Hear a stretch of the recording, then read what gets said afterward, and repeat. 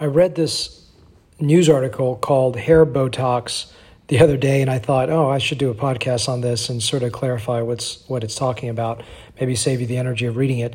But essentially, the term Botox has now become so common that it's only behind Viagra in terms of a brand recognition.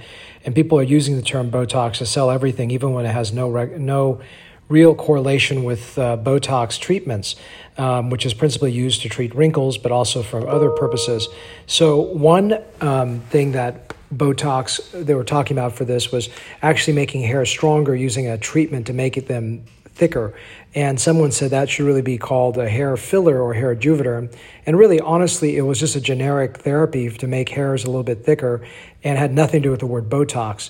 So they just used the word Botox erroneously, and I think it just basically tricks people into reading the article.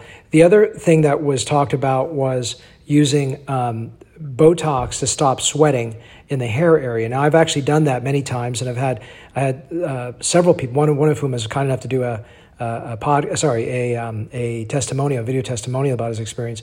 But yes, I do that. If people have what's called hyperhidrosis or oversweating, especially in the hair or the facial zone, which can be something that they're very embarrassed about, I can do Botox to manage this area. Now, whether it's hair Botox or whatever term you want to call it, it is Botox in the hair-bearing area. However, is it going to regrow hair? No. Is it going to make the hair thicker? No.